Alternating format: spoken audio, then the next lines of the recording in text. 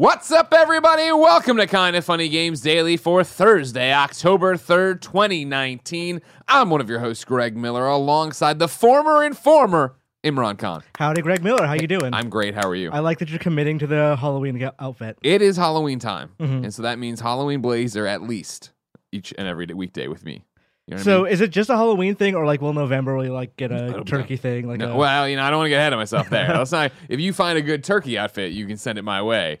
I'll do that. Of course, I already have the Santa hat for December, so we're all set there. What would you do for January? It was like a baby New Year sash? Sure, I'll be dressed as the New Year's baby. Yeah. You know what I mean? Yeah. Now, I'm not doing this for every holiday. I'm doing this, of course, because Halloween, the best Halloween, the best holiday. Were you one of those people that was like raised on Halloween of like being the thing that you look forward to from the moment school starts to like, it's like the thing before Christmas break? It's that thing where I don't think I was raised. Like, I think I just found it on my own.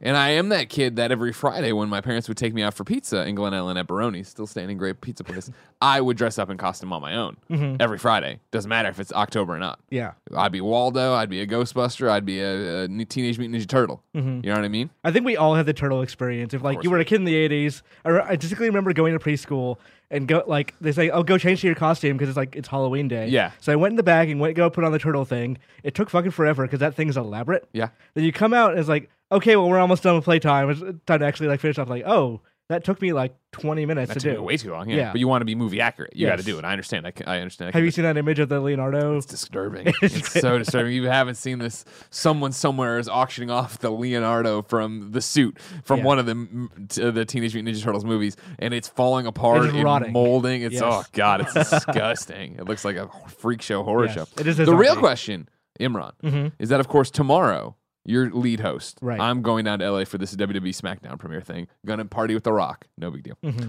Are you gonna wear the blazer? You know what I mean? That's what you haven't wrapped your head around yet. If you leave it and I just see it in the back room, I'll probably put it on. Okay, and then there's two when we do. Oh, after EGLX, right? We're going to EGLX. Don't forget, middle of October. It's up on the site somewhere.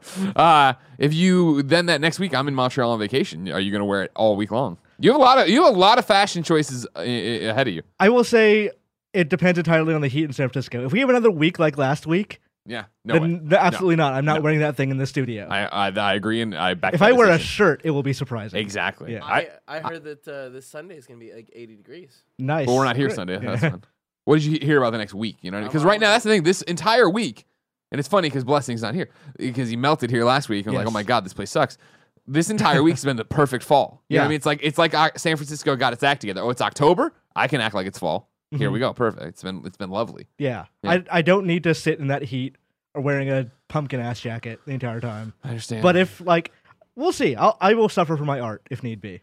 I appreciate that. Yeah. I also appreciate all the news today, like which Overwatch character you'd like to see in Smash, WGA dropping the Video Game Writing Award, and more, because this is Kinda Funny Games Daily. Each and every weekday on a variety of platforms, we run you through the nerdy video game news you need to know about. If you like that, be part of the show, patreon.com/kindafunnygames. You can give us your questions, comments, concerns, bad PSN names, your squad ups, and everything else under the video game sun. Then you can watch us record the show live, twitch.tv/kindafunnygames. If you're watching live, you have a special job. Go to kindafunny.com/you're wrong and tell us what we screw up as we screw it up so we can set the record straight for everybody watching later on youtube.com/kindafunnygames, roosterteeth.com, and podcast services around the globe. Housekeeping for you. Thank you to our Patreon producers, Blackjack and Mohammed. Today we're brought to you by Third Love Quip, but I'll tell you about that later. For now, let's begin the show with what is and forever will be a jam-packed Roper Report. Time for some news. 6 items on the Roper Report. Oh, Baker says. Man, you are feeling good today, Kev. You had me worried yesterday. You weren't feeling good. Look at you now. I'm alive! You're like a $100 bill, a crisp $100 bill. How much do you credit the Kleenex infused with Vicks Vapor Rub for this high? Man, it got me going. Yeah? Oh, it's some good stuff. I feel like if I use a tissue and it started immediately making me feel better, I'm going to be like suspicious of it. I mean, because it's just going to be around his nostrils too, that Vicks Vapor Rub. Like, boo! You know what I mean? Like, pop you right there. it just goes straight in. You know? What Yeah. I mean? Yeah. Oh, So man. basically, you're getting high off Vicks Vapor Rub. That's right. Hell yeah. Awesome. Number 1, Imran Khan. Which Overwatch character would you want to have in Smash? Mitchell Saltzman at IGN has this. Jeff Kaplan, Vice President of Blizzard Entertainment and Lead Director of Overwatch, is quite emphatic about letting Nintendo and the Super Smash Bros. Ultimate development team use whatever character from Overwatch they'd like. Speaking to IGN in a recent interview, Kaplan said when asked what Overwatch character he'd like to see guest star in Smash Bros. Ultimate, quote, to the Smash Brothers team, whatever character you want. We love them all. They're all our babies. You can have any single one of them. We have 31 to choose from, end quote. But if you had to pick one, Kaplan said he'd have to choose Tracer. Tracer's our girl. Tracer's our mascot. She'd be my first choice, he said. There's a lot of great runners-up. I think a lot of people can immediately see Doomfist gameplay applying to Smash. But if it were up to me, I'd like to see Tracer, end quote. This is a really good question to ask Blizzard because they all have different answers. Yeah. Like every single, I asked the Diablo team once, they're like Deckard Cain. Yeah. Like, that makes no sense, but sure, I would love to see it. But if it were me, I agree with Jeff Kaplan. Tracer is the mascot. You she think makes it the would most have sense. to be Tracer, right? Here's my real question. I saw this headline getting kicked around, and I was like, maybe it'll go somewhere in the middle of the Roper Report, right? Mm-hmm. Then so many questions from people who were very, very excited about this in the questions on Patreon.com, and all the questions were exactly the same. Who would you want to see? I'm like, that's a weird question. Is there any chance you think this will happen, Imran Khan? I think if it were going to happen, they would have announced it alongside Overwatch. Yeah. I mean, there's a season 2, and who knows if they decided season 2 yet. Yeah. But We're what? Just 2 weeks out right now? A week out from Overwatch coming to Switch? yes. 2 weeks. I think like the first time it was playable was like a PAX Australia or whatever thing was in Australia last week. Okay. But I could see, because there's not a lot of Western representation in Smash Brothers. The ones that are in there are characters that just happen to be made by Rare, like King K. Rool and Diddy Kong, and there's a Dark Samus is also one. Of course. So if they October 15th. October 15th. Okay, yeah. If they wanted a Smash Brothers like Western character, because at this point there haven't even been any in the Banjo-Kazooie, I guess, is the most recent one. Yeah. But if they wanted somebody from a not Nintendo company or not formerly Nintendo, Tracer is a good pick. Blizzard is a good company to partner with on that sort of thing. Yeah. Like I could see, because people have been tossing around Doom guys, a rumor too. Sure, that's been around forever, Yeah. right? And I think that was interesting when the Smash director obviously took some of those head on, right? He's like, Goku is never going to be in this game. Yes. Right? Like, it needs to have a tie to video games. We have this planned out. We're going to support this game for as long as we possibly can. I think, honestly, Tracer would make sense, right? It would be, putting Overwatch in there would make sense now that it is officially a Switch game. Yeah. Yeah. And like if you wanted a representation from Blizzard, I think Overwatch, it doesn't sell the history of Blizzard necessarily, but it sells like what Blizzard is right now, Right. which is they make these kind of games and Tracer is their poster girl. Sure. So, And I do think, like, you know, even with Diablo, I know coming to Switch, and obviously we loved it and it did well. Mhm. I still think Overwatch is going to be far bigger on it. Yeah. Yeah, I think that's going to, you know, especially just bringing in the people who already play it and want to play it on the go on this portable. I'm kind of curious to see how it does. Like Yeah. they're saying a lot of right things in terms of like control and stuff like that. But I kind of also feel like that game should have come out a year ago and not Sure. 2019. But maybe it's just my little bubble. But I don't hear people talk about Overwatch that much anymore. Yeah. Well, I think it's harder to grab the headlines. I'm with you in the same way that I still know that people play Overwatch. I know Andy, when he defaults back to something, will play it. I know Lucy James plays it every weekend, right? Yeah, her and Timur like play it all the time. Exactly, right? And that's the thing of, I think they play it, but it's similar to like when we're doing Gamescast today, patreon.com/kindoffunnygames, 2 p.m. And you run into that thing of, well, I'm still playing some of the same games, but I'm not going to talk about them the way I talked about them 3 weeks ago when they were brand new, let alone Overwatch, which was new years ago at this point. Yeah. My problem has always been like once my friends fall off a game, it's hard for me to stay into it. Sure. Because like it's either I get good enough to be competitive or I just stay there and like it's not a friend thing anymore. It's just me essentially wasting time playing the game, which is fine. That's a totally like reasonable way to play a game every weekend. But I'm never going to get better at Overwatch. And as it increase, like I've not played, I want to say in about, I would say 8-9 months. Okay. If I went back in now, there's like the roll queue and all that stuff. I don't know that. I think the old man me would be like, "This isn't how I play Overwatch. I want to like what's happening anymore. I want to pick the character that I just want to play right that second and just play that." Which maybe that's that's old dinosaur thinking for that game. Yeah. But I mean, that's what it is, right? And I think that's as these games as service try to change and keep up with what the audience wants. They have to worry less and less about you or people like me, right? That touch a game, play it for a few months, leave, come back a year later, like, oh, this is nothing. Yeah. I don't even know how to start this. What do I do? Where do I go? I'm really curious because there was that Kotaku report probably 6 months to a year ago. That was like, one of the things Blizzard's working on right now is an Overwatch 2. It's mentioned like very like off the cuff, like this is one of the things that they canceled other games to, focus on. But if that game exists, and I think the details Jason Schreier gave after it were like it exists on the foundation of Overwatch 1.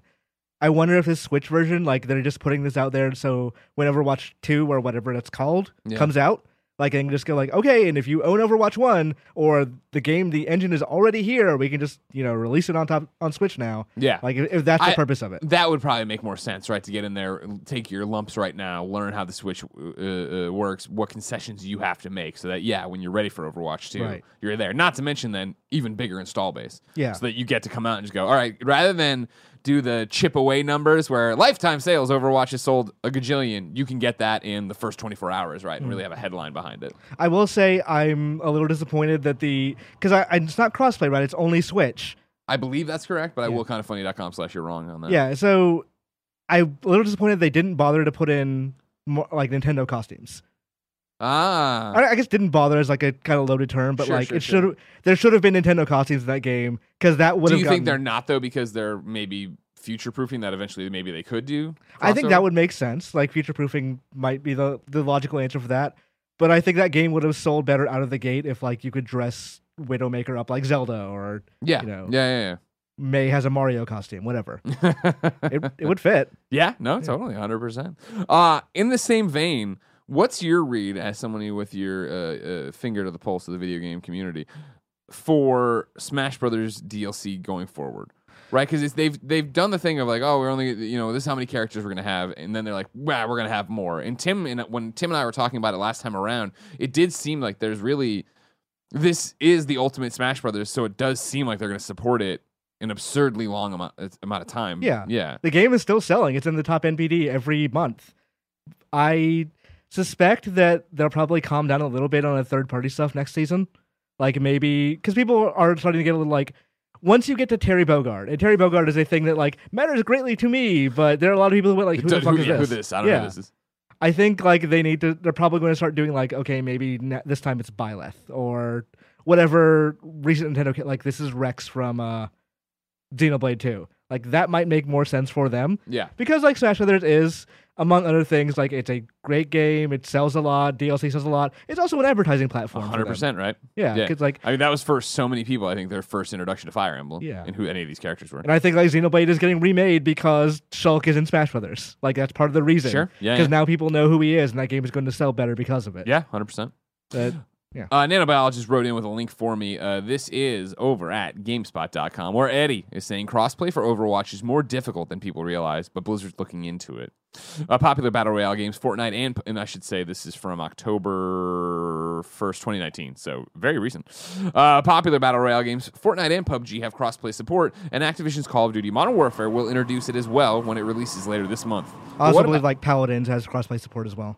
All right, he's not listed in every freaking game. All right. But what about Blizzard's hero shooter Overwatch? Principal producer Wes Yanagi told GameSpot the crossplay is definitely compelling, but it's not likely to happen for Overwatch anytime soon.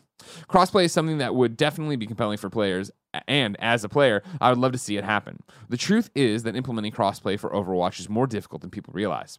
That being said, he went on to say that Blizzard is currently looking into crossplay support for Overwatch. Quote, "We are exploring how to bring this to Overwatch, but do not have anything to share at this time."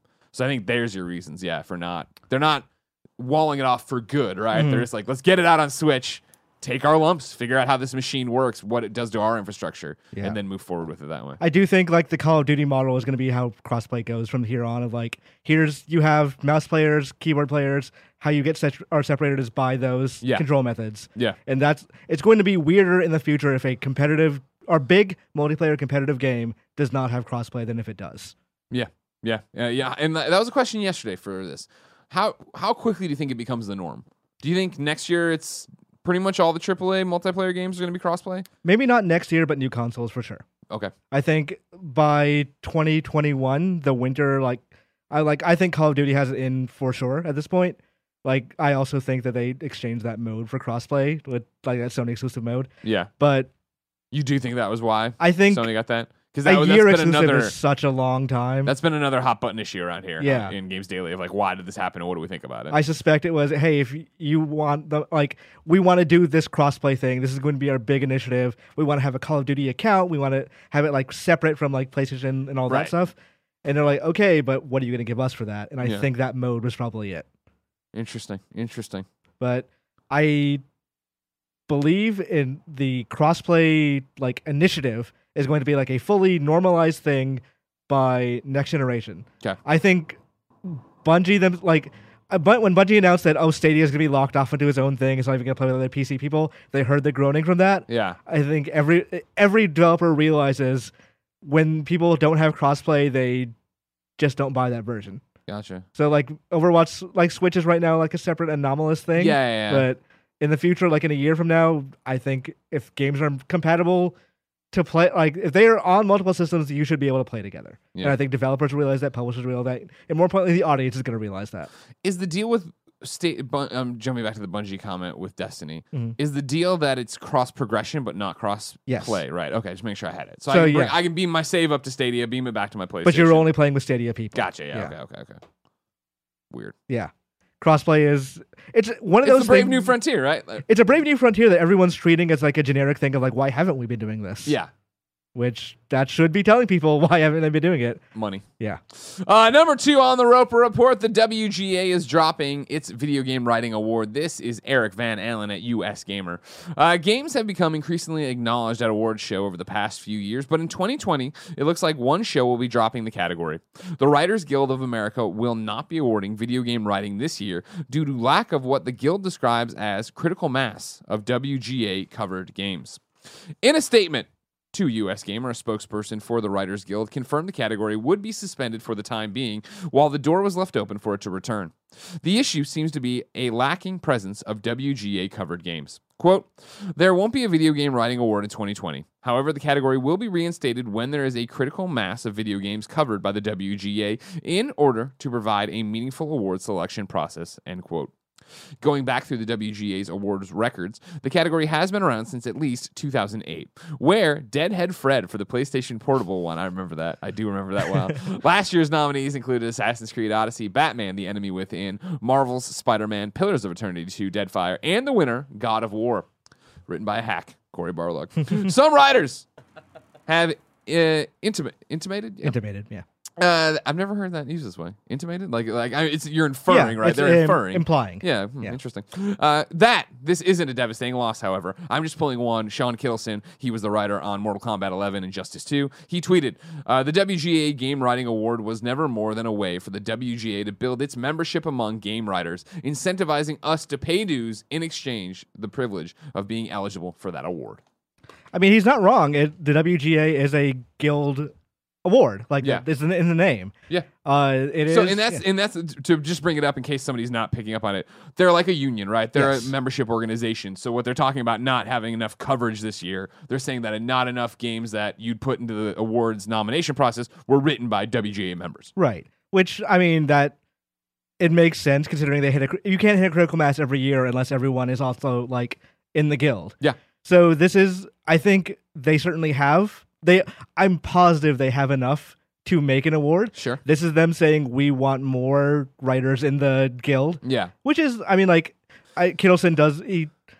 He's not wrong that they are trying to incentivize it. I don't know if he's describing their motivations correctly. They just want more dues. Yeah. They might just a union is a thing that gets more powerful as you have more people involved in it. Do you think it's an optics thing though too? Because it would be like, here's the nominees for the WGA Video Game Writing Award, and it would be I'm out here not thinking, but it would be a bunch of AA games, and we'd look at it and be like, oh, where's this game? Where's that game? These games that are getting nominated for Game Awards for writing. And they'd have to hat in hand and be like, well, they technically aren't part of the WGA. Yeah. And you'd be like, oh, well, these successful people are making these successful games, and they're not part of it. Why would I be a part of it? Last year, they got to kind of luck out with God of War of oh, this is actually an extremely well-written game that is also winning every Game of the Year award. Yeah. So they can just say oh, also, we have this game in our guild, or the games writers and all that stuff.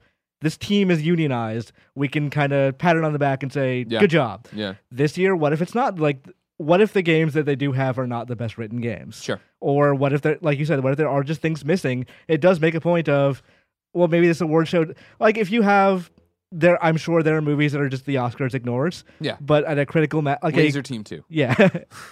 Like all that they mostly ignored like animated movies and cartoon movies for years. Or comic book movies too. Yeah. Like it's when the audience notices that, then they have to start changing it. Yeah. So then maybe they just don't want the audience to notice, or maybe this is just a pointed thing of saying, yeah, if you want to be considered for this, we'll start doing that. Who this does suck for is the writers. Totally. Like whether you're guild in the guild or not, this is a shot across the bow that affects you by saying your medium is not going to be considered this year because we just don't feel like it. 100%. Think about how many writers are in there right now who did great work, or how many video game writers are in the WGA this year, did amazing work, were excited for this, and maybe even were, man, the top 3 games you're seeing get kicked around for narratives aren't WGAs. I actually, my smaller game has a shot at this. My smaller narrative has a shot at this award. And now they're just like, no. Yeah. Why did I pay dues this year? Why am I being a part of this? They would never say like, oh, well, we just don't feel like doing it for movies this year. Yeah. Or like, yeah, TV shows are kind of blasé. You know, it was like, a weak year for comedies. We're just not going to do it. Yeah, the Todd Phillips excuse. Yeah. I mean, well, it's so hard to do comedy this year. The best response to him was somebody quote tweeting it and then being like, I read this article and I saw Comedy's Dead. It was, and what was it? My condolences, and it was like all these hilarious people that are like killing Trevor Noah and all these different people that are like on fire right now making comedy. I saw Taika Waititi he's like, yeah, this guy's funny. Like, yeah, I'm surely Comedy's dead because I'm clearly struggling. Yeah, because you can't make the Old School or The Hangover right now the exact same way. Hangover 3 sucked. That's why you can't make a Hangover.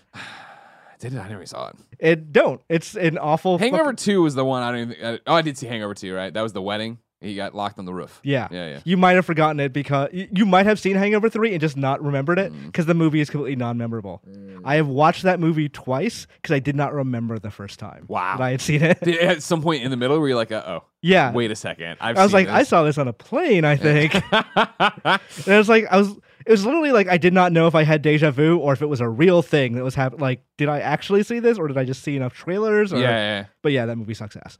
But I do like this. It does suck for game writers in general. Yeah. To have your medium kind of disparaged this way. Totally. Yeah. Especially something you've worked hard for. You joined this union to, help get through it, right? Or I help break through. Hopefully, you push it forward, give it more credibility in the WGA, and then get this. Like, though I will say, I wish they would have done it even with like a number of smaller games.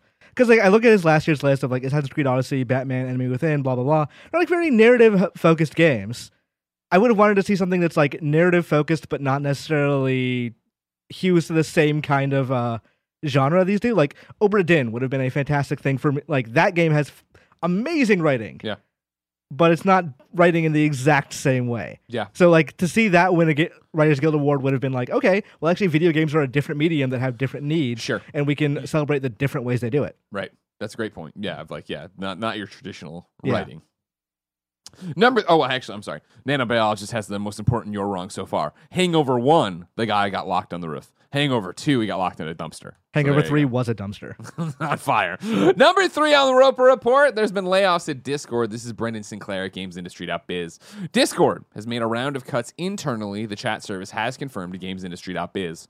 Quote, yesterday, we made an active shift in the talent needs of our marketing department to better serve our growing business and future ambitions, a representative said.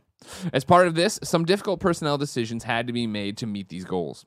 It is not clear at this point just how many people were let go. Discord has had a busy year. The company broke the 250 million user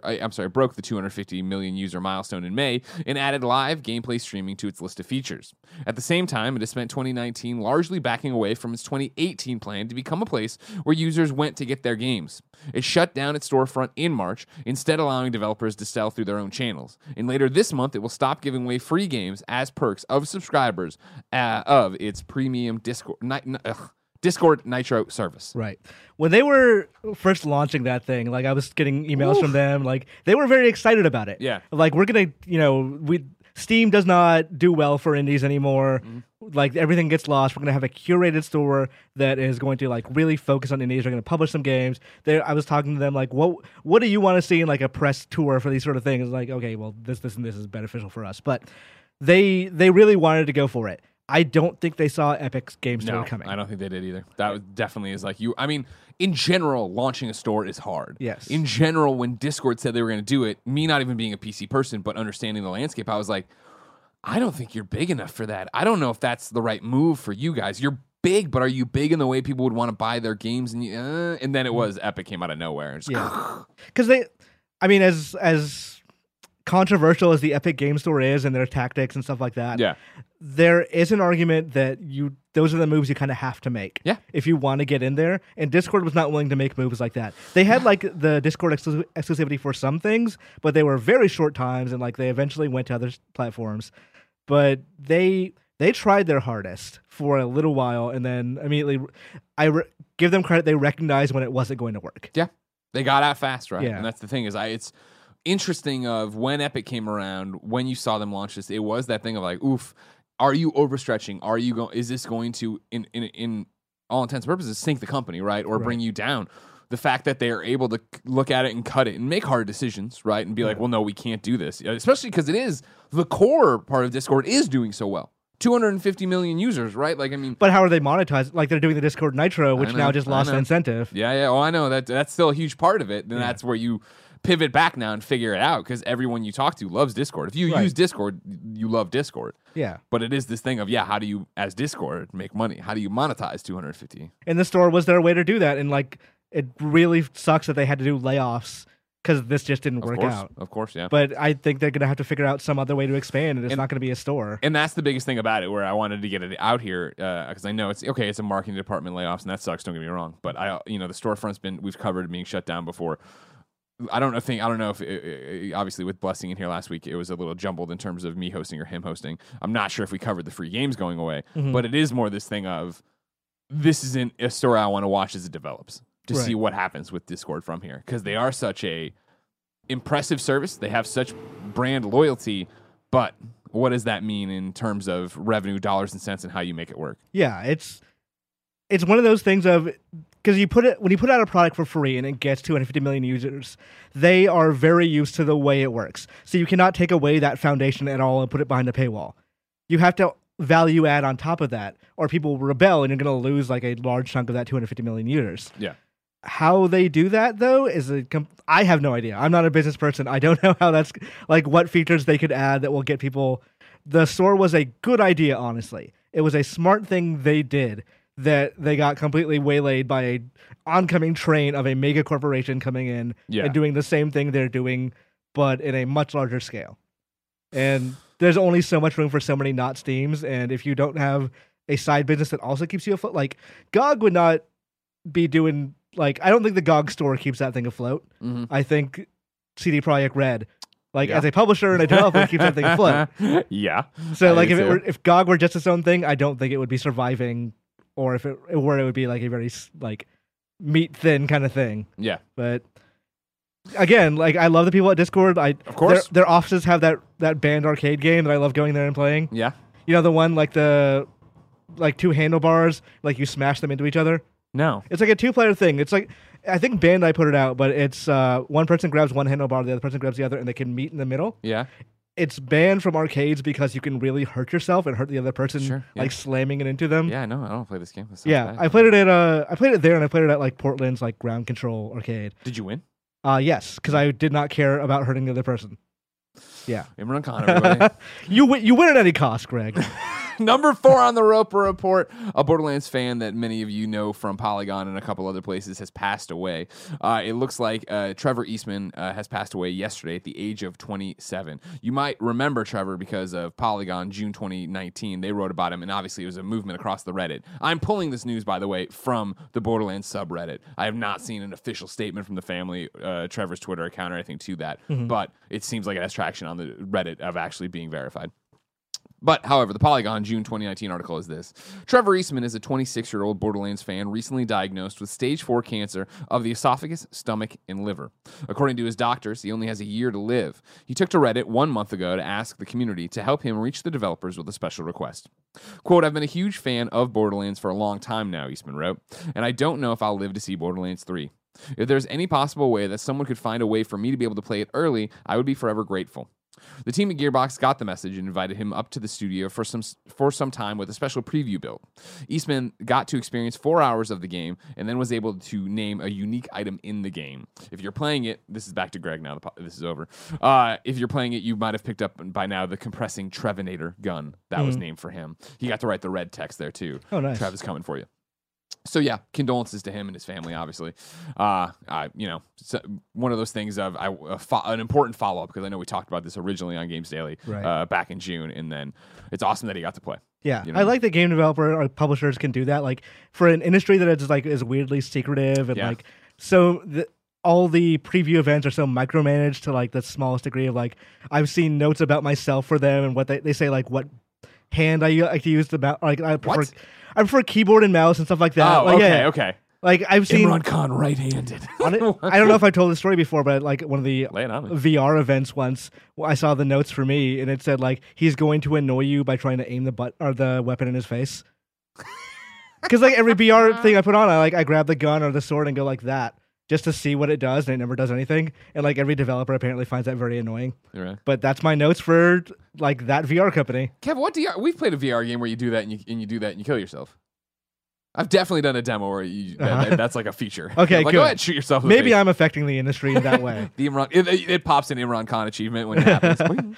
But I've seen like this stuff happen with like Nintendo. Like they bring a Breath of the Wild or Smash, whether it's like someone who's terminal or it's great that Trevor Eastman was able to do that. Great that Gearbox is like so willing to not only like let him play the game, but also be involved in its creation. Of course. And it was another one, as it is right now, I think, where you saw, it's cool to see what I think of when I think of video games and community, right? Of the Reddit rallying behind him to make enough noise that Gearbox was able to see the message. Right. Like, I think that's the power of us. And then even today, where it's like, top of the subreddit for Borderlands and people talking about it. It's a thing of like, even like you talk about 20 years ago, if I was a huge fan of Nintendo games and I God forbid, had a terminal illness, there would be no way. Like maybe somebody would write in, like Howard Phillips or something. Yeah. Like here, it's a subreddit and a Twitter account and stuff like that they can more easily get in touch with these people, which is great. It's fantastic. Yeah. Number 5, Mario Kart Tour is doing incredibly well. We're following up on something we've talked about before. This is Kevin at GameSpot.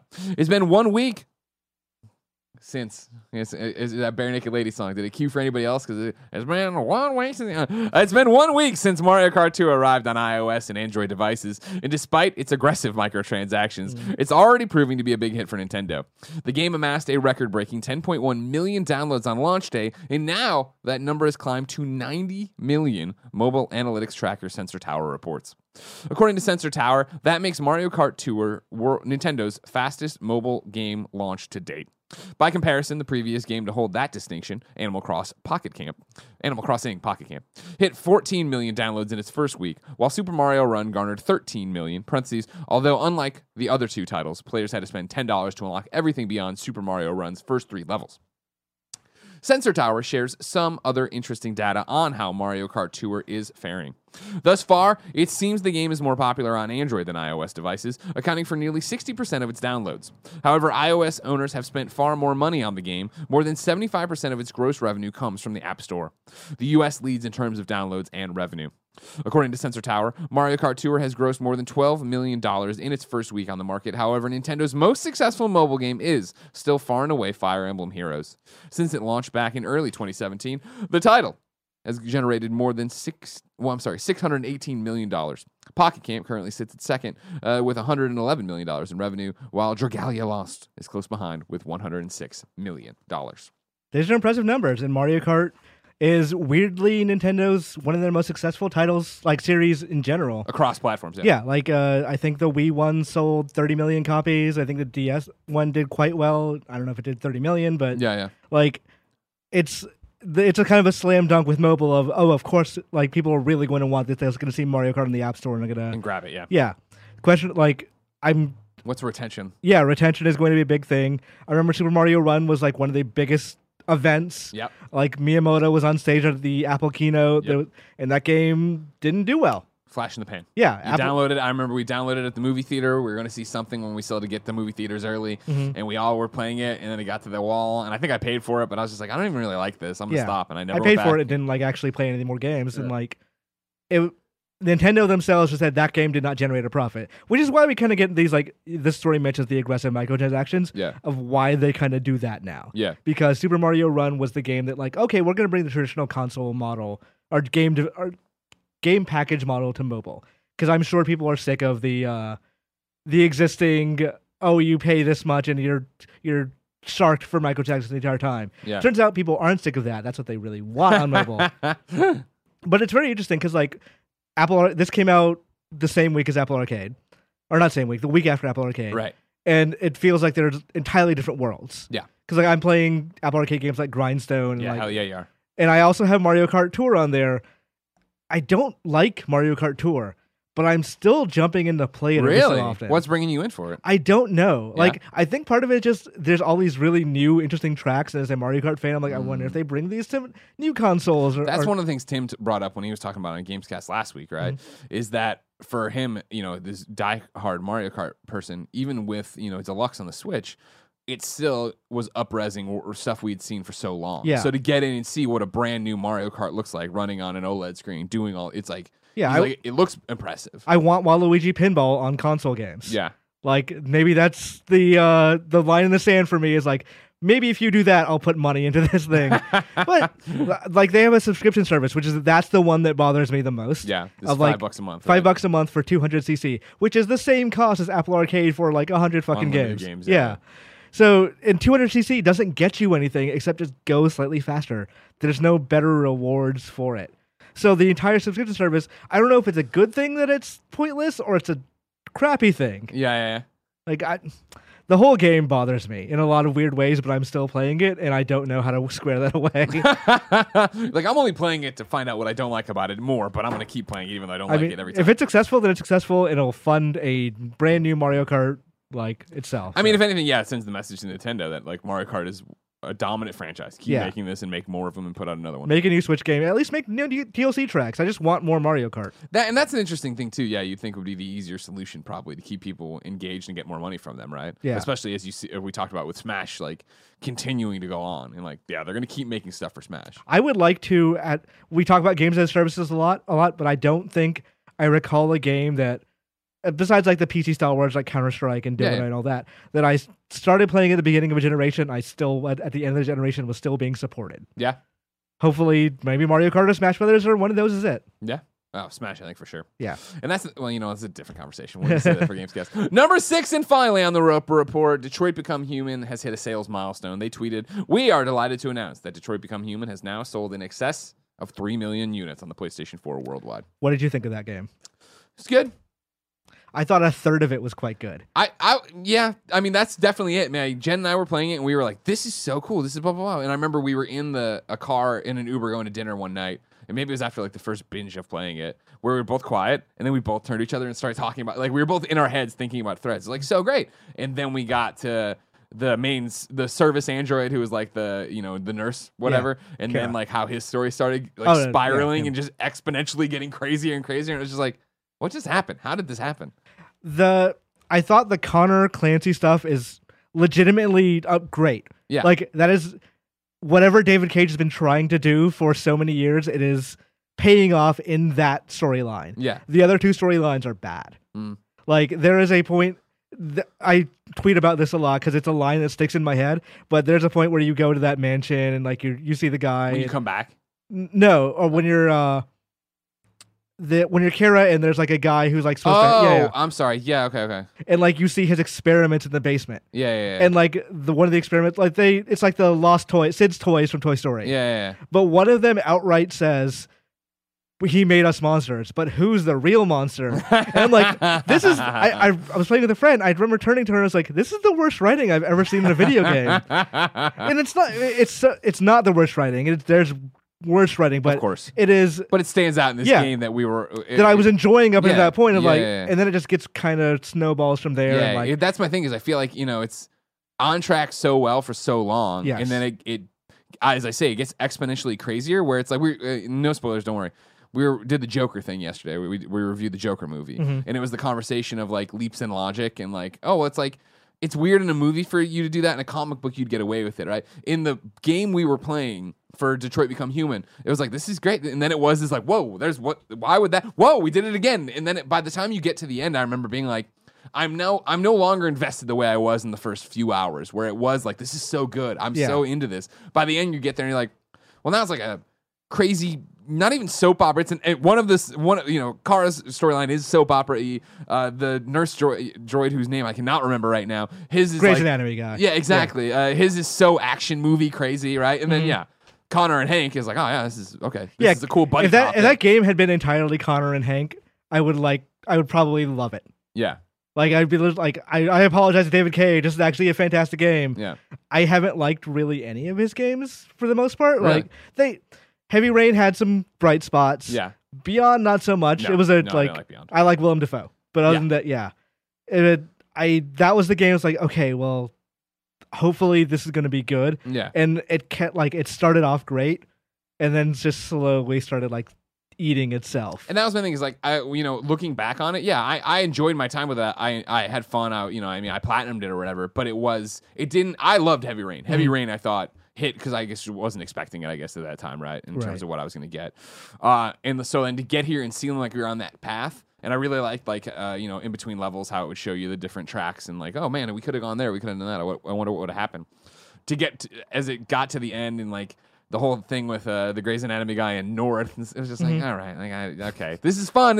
I enjoyed this, but I remember, even now, like, what did you think about it? Like, oh yeah, I haven't thought about Detroit Become Human in forever.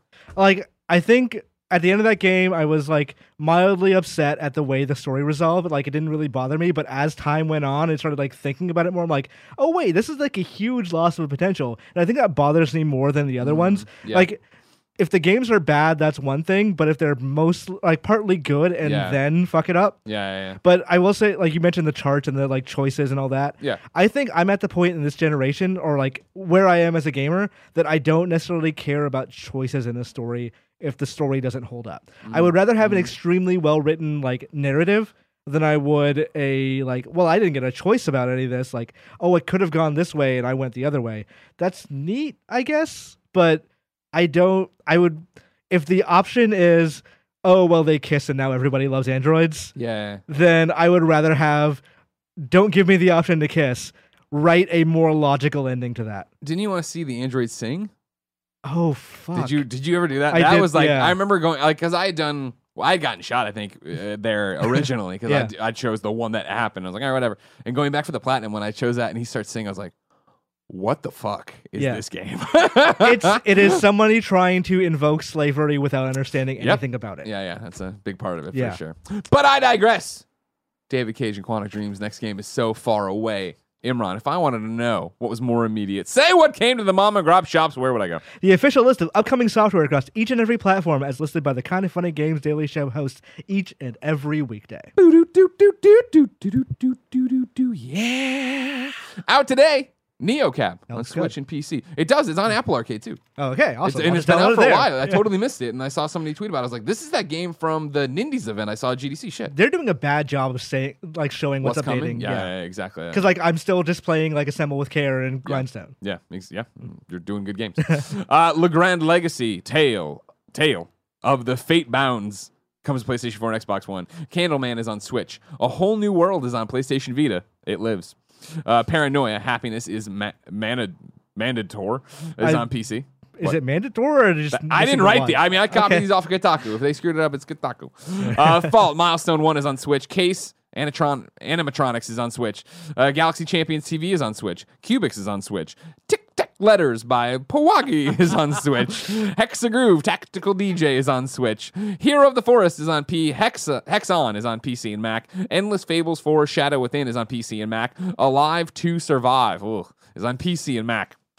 And then Northgard is coming to PlayStation 4 today and heading to Xbox One tomorrow. Just a heads up on that. Switch will be... the Switch came out last week. City Skylines is now available on Xbox Game Pass for PC, the Xbox Beta app on Windows 10.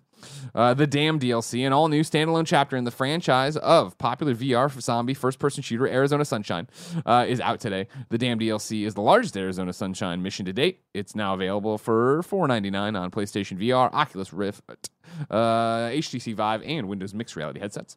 Then GameSpot says there's a new event about to begin in Pokemon Go. Niantic has announced it is bringing the Stardust Blast event back for a limited time starting tomorrow, which is now today, giving you a chance to earn much more Stardust in the game than usual. New dates for you. Lonely Mountains Downhill is going to be released October 23rd on Steam, Xbox One, and PS4. Gollum, a PlayStation VR exclusive, is coming out November 8th. The digital release will come after that on November 12th, which is an interesting way to do it. I've never seen it done that way. It's the opposite than usual. Stranded Sails, Explorers of the Cursed Islands, comes to console and PC on October 17th. Demon Pit will launch on Steam 17th of October. Console versions, Switch, PS4, Xbox One, will follow at a still to be confirmed release date.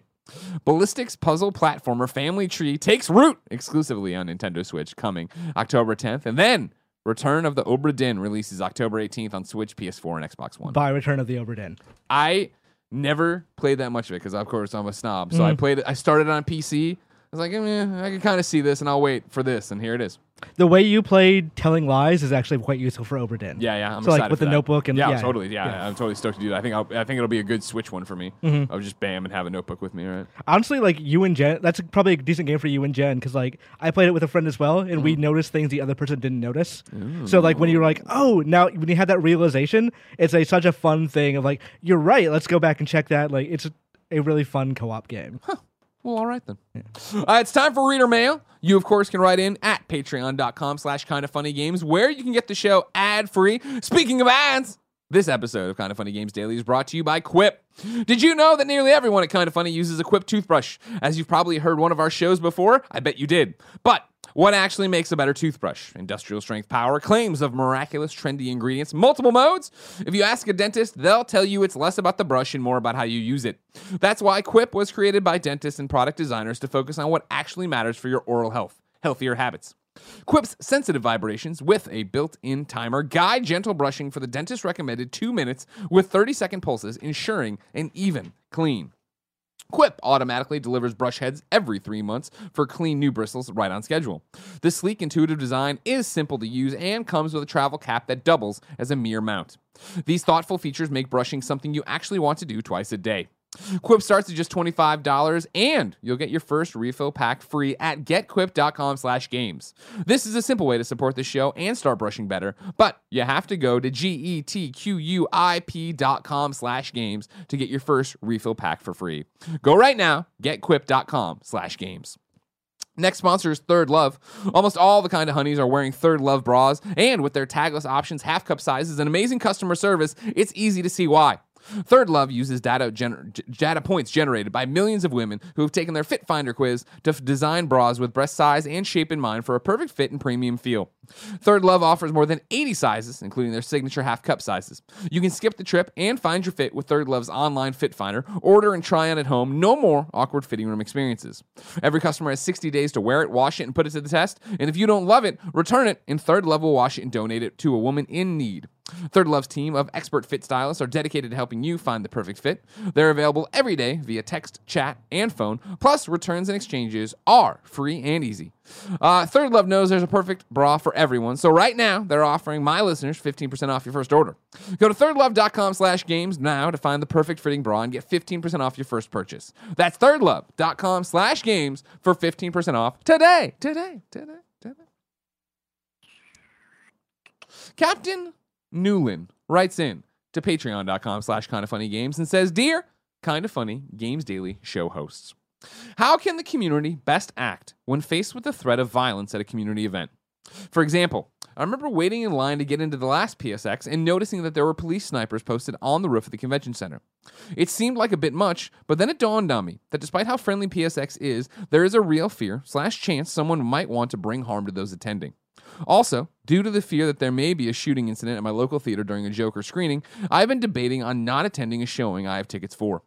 It seems so messed up to have to change plans for something you really want to do because of someone else. But is this just the reality of this day and age? I'm sorry if this worries anyone else planning on attending. I really wish the world was as kind as the Kind of Funny community, and we didn't have to think about these kind of questions. Captain Newland. He's right in that. He's right in both parts. This is absolutely messed up. Yeah. But it's also kind of just the reality of working this stuff and like going to these events. Yeah. Like you kind of can't really shut down your life for the assumption that there might be a mass shooting. Yeah. That said, there was a couple of months ago where I was like, I kind of want to go to the Gilroy Garlic Festival just because it's nearby and I've never been and it sounds fun. Glad I didn't go. Yeah. I'm probably not going to go next year or, anytime in the future because there was a shooting there. Yeah. I didn't go to a Joker showing, not because there wasn't a shooting, because I just didn't feel like going. You're like, that movie doesn't appeal to me. I mean, I will see it at some point. I don't think my local theater had like an opening night thing. Yeah. But I did last year with PAX. That was, I think, like a week after the Madden shooting, maybe like 2 or 3 weeks, but it was fairly recently after. And I remember thinking, like, the security here sucks. Yeah. Like, because PAX West is so open. It's multiple hotels and like a convention center, and none of it's really. See, that's what I'm worried about. Well, I can take it off. I can get high. Right. But the it being so secure, and like this year they introduced metal detectors, and at the same which is outrageous. Yes, that it was this year, 2019, they introduced metal detectors. Mm-hmm. I don't mean to sidetrack you here. I have talked about this before when we've talked about security, but I remember going to PAX East after the Boston bombing. And they had a queue line out front, and all these metal detectors were like, oh, right, of course, because now this will change all PAXs. Yeah. And years later, they finally had metal detectors at PAX. And, like, granted, it backed up the lines and did all this stuff, and it was way harder. I don't care. Yeah. Like, it's outrageous. I remember the year before or 2 years before having that thing of being on the show floor and being like, with my backpack, and I was like, I just got there, and I looked around, and I was like, wait, I just got in here and no one checked my bag. Mm-hmm. Nothing's going on. What if I had an IED in here? What if, anybody here had a gun, did anything like that? Yeah. And, like, PAX's security is very performative. Of, like, oh, we're not going to let you into the show floor even though you've got an appointment, even though you're already, like, in here, but we'll let you into the building, no problem, around, like, hundreds of thousands of other people. Right.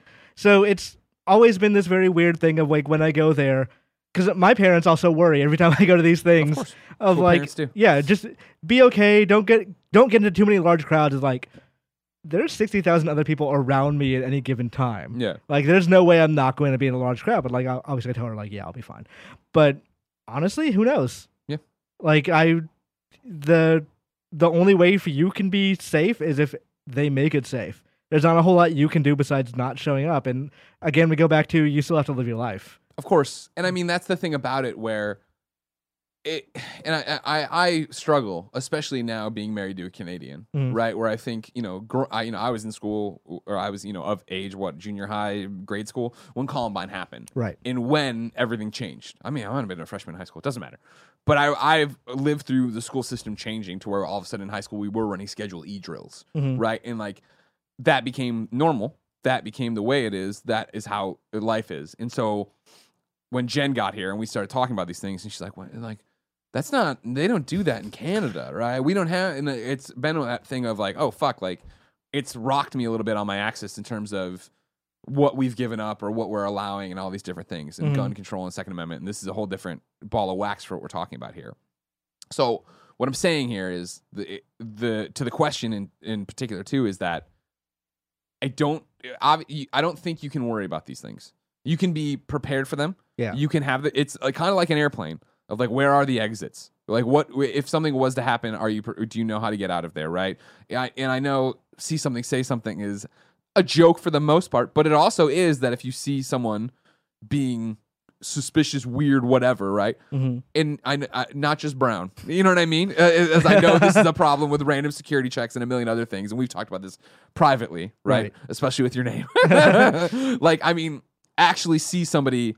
Like, what are they doing? Like, but it's like when we went to Avengers, maybe I think it was. But I remember us sitting in the row and we were closer to the screen, and there was a guy off to my left that I just totally forgot about that just stood there. Mm-hmm. And Jen would not, and she's like, "What is this guy up to?" And I'm like, "I think he's a theater." She's like, "He's not trying." And it was a long conversation of like, well, fuck, now I can't worry about previews. What is this dude doing? You know what I mean? And sure enough, he eventually had a clipboard and walked over and he was like, okay, he's doing like, I don't even know, checking how many seats are full or whatever the fuck's going on. It seemed like he was in there. But it is that thing of, since the Dark Knight shootings, right? Or Dark Knight Rises shooting in Aurora, Colorado, even then, like, movie theaters are the same way of now being in a movie theater and thinking, like, fuck, what would I do? How would you get out of this? But what I'm driving at here is that I don't think you can let it rule your life because, okay, cool. The people who went to the Gilroy Garlic Festival, maybe were some of them like, I'm never going to a movie again because like something bad might happen there. Like, well, no, maybe they were, but like it can happen anywhere. And it was even my thing of when PAX East installed the metal detectors outside, and I'm in wow, what a great thing. Then what happened? It was me and 700 people in this giant snake line waiting to get into the metal detector, and I remember thinking, oh, if you brought a gun to the center of that, you waited till you got to the center of the queue, it would be a very similar situation as if you had it in there. Right. Right? Like, if you want to do bad, you're going to do bad. And that's a shitty thing to say. Yeah. And there are precautions we all should take and do. And, like, I definitely think gun control is a big part of that. And I definitely think mental health is a big part of that. And I definitely, like, there's a million things. But in your day-to-day life, right, like, I don't think the answer is saying you're not going to go to PSX 2020 or you're not going to go to PAX or you're not going to go to the Joker. Yeah, know what you need to do in those situations. Like, maybe dropping down to the floor isn't going to 100% guarantee it's going to save you. Yeah. But it's the best thing to do in that situation. So know not to panic there. Yeah. But again, it's like you said, you have to live your life. You can't stop yourself or from not going to PSX or whatever. Yeah. Because like we've been to E3 and like I remember being very pissed at the first day of E3 when I was going in through the media line until I found the back entrance that no one knew about that actually also had metal detectors that had no line. Yeah. That was way better. But I remember being very pissed because like I have to go I need to do a job. I need to get in there and it's taking so long. It's probably better that it takes me a little while to be inconvenienced than 100%. like, oh my God, just letting anybody in. Because like that first year that it was open to the public, they had nothing. Yeah. It was just straight up like, okay, you got your ticket, go in. And I was like, oh shit. If anything happened here, then we were all screwed. Yeah. But they've made it a little bit better. PAX has made it a bit better now. Well, you just have to trust that these places are doing their best to get these things safely or done safely and go on and live your life. Yeah. Yeah. It's a shitty thing, right? Yeah. I wish there was a fucking answer to any of this. Yeah. I wish there was a turnkey. This is what we should all do right now. I mean, it really sucks to like I get weird or not weird out. I get a little scared every time I go somewhere that somebody will know that lots of people will be at. So like I registered to vote the other day because I have a new address and like it makes sense to like get that done now. Of course. When they were talking about like, oh, we'll probably find a polling place close to you, I was like, okay, I live in San Francisco. This is a very liberal city. I'm not scared, I guess, but like the idea crossed my head of somebody who wants to do harm there, to like maybe they just don't like voters of a certain like whatever. Totally. They know people are going to be there. They know what they might be thinking. They could go there and open fire before any security shows up. And if they don't care about living, then like nothing's going to really stop them. Yeah. So like me really like, well, when's the best time to vote that isn't going to be, dangerous is a fucked up thing to think. Totally. It was when I wrote the Newsweek article, or op-ed, not even article, and was talking about, like the good side of gaming, right? And like what we all accomplished together. One of the final paragraphs mentioned, it's just like how more than 60,000 people or whatever are going to gather in Seattle for PAX at the end of this month or whatever. And when Jen read the draft, she's like, do you want to cut that out? Like, I don't, you know what I mean? Like, and it was this conversation of like, do we want for people who are the bad people who want to do something to know that they could come do bad at this thing? And it was like, I left it in the end because I'm like, I thought it was a stronger statement. And also like, that is the thing. And I know this is like, so obviously was in college at 9/11, right? Like, I mean, like in that, again, if you're a younger listener or viewer, that did change so much. Like, I do think to this question and to that back then and to the statement in the Newsweek thing, the words of President George W. Bush do ring in my ears, right? Of just like, if you do that kind of stuff, the terrorists win. Like, right? Their whole goal here is to make you afraid to vote, make us afraid to go to a convention, make me afraid to speak my mind or anyone to speak their mind, right? And it's like, it's not that simple, but it is in one regard or some regard, right? That like, it is that simple of like, I'm not going to let that be the reason I don't do certain things or do. I'm going to go to those things and think about it at least. Worry about it. How would I evacuate? What would I do here? You know what I mean? But not like that. I'm going to hold myself up in my building. Right. Yeah. And yeah, just live your life. Hope for the best is kind of the only way we can do it. I don't remember listening to the 1UP show back in the day and having to hear them deal with this stuff. You know what I mean? God, video games. Let's find a happier one to end on here. Here, this is a simple one. The other guy singing in Van Halen says, I pre-ordered the biggest whatever they call it Super Deluxe Borderlands 3 a while back, and I just now beat the game and I love it. I've got the season pass, but every time I look at the PSN store, it tells me to download it. Don't know where I look if I've already downloaded it or if I have 17 copies of this thing at this point. Thanks for everything. No, well, the season pass doesn't have any content for it yet, right? Yeah. Like what you would have gotten all your special skins and shit when you hit the start or options button, right? And you go into like the social menu, you go over to your mail, you download it all there, just like you get all your letters from your gun supplier. And then when they eventually do drop episodic DLC, you'll be able to get that for free. That's actually a very weird question now coming off that last one. Very weird. Of course, gun suppliers, right? Yeah, I know. I mean, it's... At first I thought you were making a joke. I was like, oh, wait, no, that's Borderlands. That's that game. That's how it goes. At some point, I kind of want to write an op-ed about the fact that I hate real-life guns, but like video game guns and how I square that away. Yeah. But I need to figure out how I actually do square that away first. Exactly, right? Yeah. Video games. Frankfurter gets the final question. Good morning, Greg and Imran. Sonic is going to space. No, really. In 2022, there will be a rocket carrying an explorer with Sonic the Hedgehog as their mascot. While it's funny to think about Sonic running around in space, what are some missed opportunities for using other gaming characters as a mascot instead? Personally, I think using Isaac Clarke would be a bad idea, but I'm sure there would be a few funnier ones out there. Yeah, I wouldn't use the guy from Dead Space. Yeah. The engineer just trying to do his job who now has to fight every necromorph in the galaxy. Not much of a mascot character, but I think like Garrus would be cool from Mass Effect. Oh, yeah. See, that's definitely the whole thing is like you jump to Mass Effect of if I was going up there and like doing this, give me the N7 armor. Yeah. Right? Give me the spacesuit with the nice white and red stripe down the side, black ISM 2, N7 logo. Is it weird to you that there's not been so many like, how do I put this? Like, what genre of like fiction would you call it? Like, it's sci-fi, but it's like a very like kind of optimistic space, like a Star Trek-ish, like the next generation of humanity kind of space game. Like we don't have that many of those in the video game industry. Where we're all established already? Like they're all like space wars. Mm-hmm. I want to go to like a space like exploration. No Man's Sky. Not I guess sort of like that. Like not necessarily like I don't want to chart space. I want a Star Trek morality plays in different planets kind of thing. Okay. And like we don't have that, and I keep waiting for like the Old Republic. Yeah, maybe. Yeah, I mean that's old. Yeah. Why haven't they done more of that? Yeah. I guess only BioWare is doing it. Is my main issue.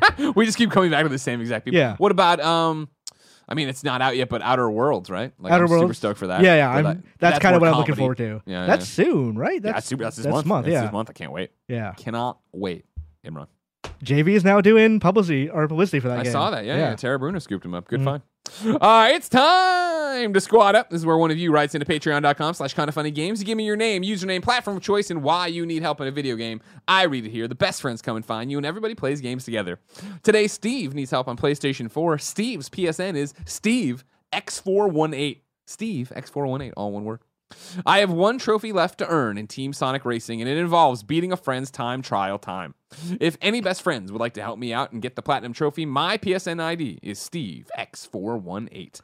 I like the idea of maybe him getting somebody, but it's someone who's like really fucking good. They're so good. It's like, oh, this is frustrating. I can't do it. I have another required reading on here. This one's from Steven Totillo over at Kotaku. Why online game launches are often a mess.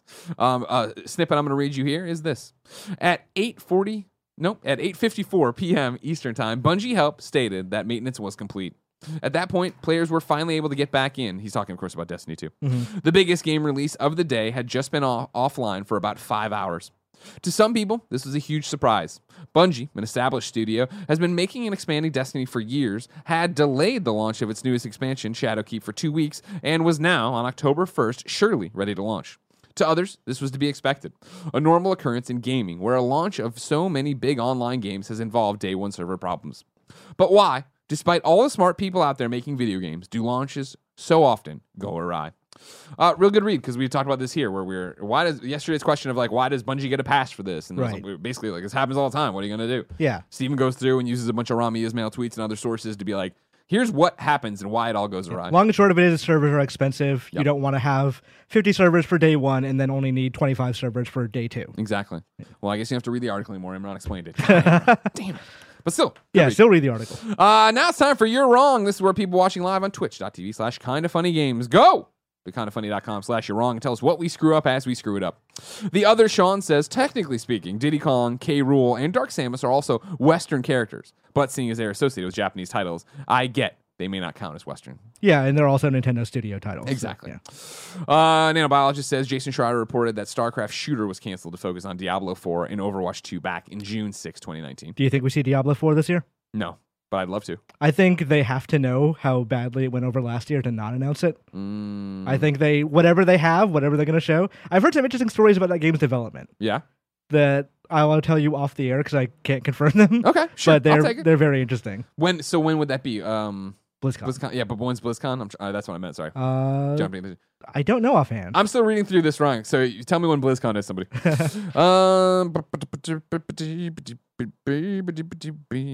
Nanobiologist points out, speaking of cross progression, Civ 6 cross-platform saves can now move between PC and Switch, just not PlayStation 4. Lame.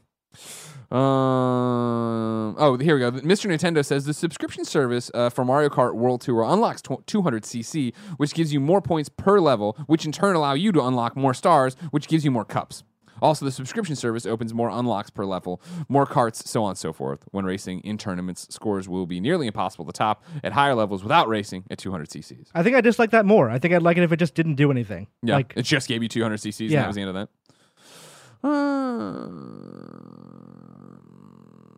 Paranoia, Mandatory Happiness has been delayed until November. I don't know when we talked about that, but it must have popped out. K. Wally says the developer you were mispronouncing, Greg, is Paugi, not Poagi. So Paugi. There you go. Or Paugi, maybe. Says him, dude. What did you say? Says him, you know? Maybe you're saying it right. BlizzCon's November 1st to 3rd. So, end of this month. There's breaking news in here. Is Randy Pitchford? Yeah, but I'm going to read it, but you have to cover it tomorrow. All right. Virtual Boy says, breaking, Randy Pitchford's ongoing legal troubles seem to have ended, according to Nibel on Twitter, via Hollywood Reporter. So I think that will be there. Yeah, look at the that. Headline is what? Gearbox Software CEO exonerated in lengthy legal battle. Interesting. But yeah, I think that's well worth its own story tomorrow rather than me try to shove it in right now. Yeah, I like trying to figure out what that actually means. Exactly.